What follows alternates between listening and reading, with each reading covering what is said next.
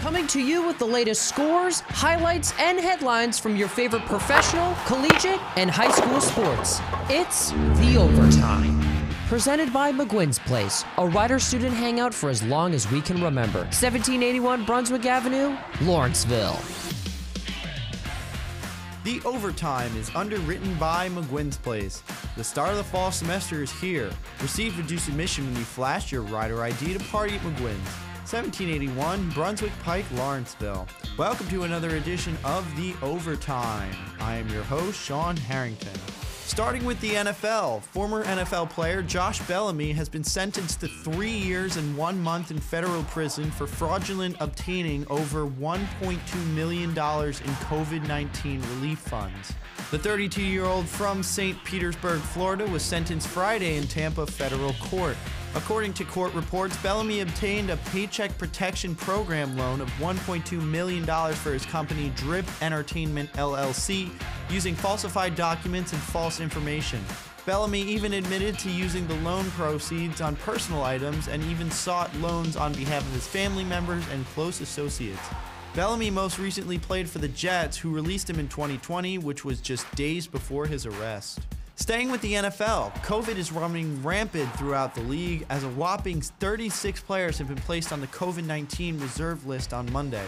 All of the 36 players have tested positive for the virus. Ahead of Monday Night Football, the Rams placed cornerback Jalen Ramsey and tight end Tyler Higbee on the COVID list, and they did not play against the Cardinals. Other notable players include Chargers Rashawn Slater, Washington's Jonathan Allen, Chiefs Josh Gordon, Giants Kadarius Toney, Vikings Alexander Madison, Jets Justin Hardy, Cowboys Cedric Wilson, Dolphins Philip Lindsay, and Rams Rob Havenstein. All players are in jeopardy to miss their games in Week 15. Moving to the NBA has decided to postpone the next 2 games that the Chicago Bulls play due to COVID. Chicago now has 10 players sidelined due to COVID, including Zach LaVine and DeMar DeRozan. The NBA will reschedule the Bulls-Piston game on Tuesday in Chicago and Bulls-Raptors on Thursday in Toronto for future dates. After forward Elise Johnson tested positive and entered protocols on Monday, the Bulls were down to a league minimum of 8 players. The Bulls have added at least 1 new player to the health and safety protocols for 3 straight days since their outbreak started at the beginning of the month. The team did not hold an organized practice Monday. Finally, in the NHL, with more COVID cancellations, the NHL has postponed the Calgary Flames' next 3 games after 6 players and a staff member entered the league's COVID-19 protocol over a 24-hour period. Postponed games include Monday nights against Chicago, Tuesday night's game at Nashville, and Thursday's home game against Toronto. The league said in a news release that the games were postponed due to concern with continued spread and the likelihood of additional positive cases. The Flames' training facility were closed until further notice.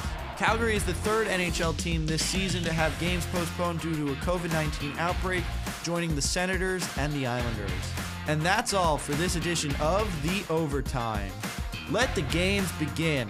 Billiards, 80s classic arcade games, Giant Connect 4, Jenga, and more, together with an ice-cold bottle or draft, make McGuinn's Place the perfect fall hangout with friends. To find out more, like and follow McGuinn's Place on Facebook. Listen to The Overtime every day on 107.7 The Bronx Retro. Catch up on previous Overtime episodes on your favorite podcasting platform through our website at 1077thebronx.com/overtime. Touchdown!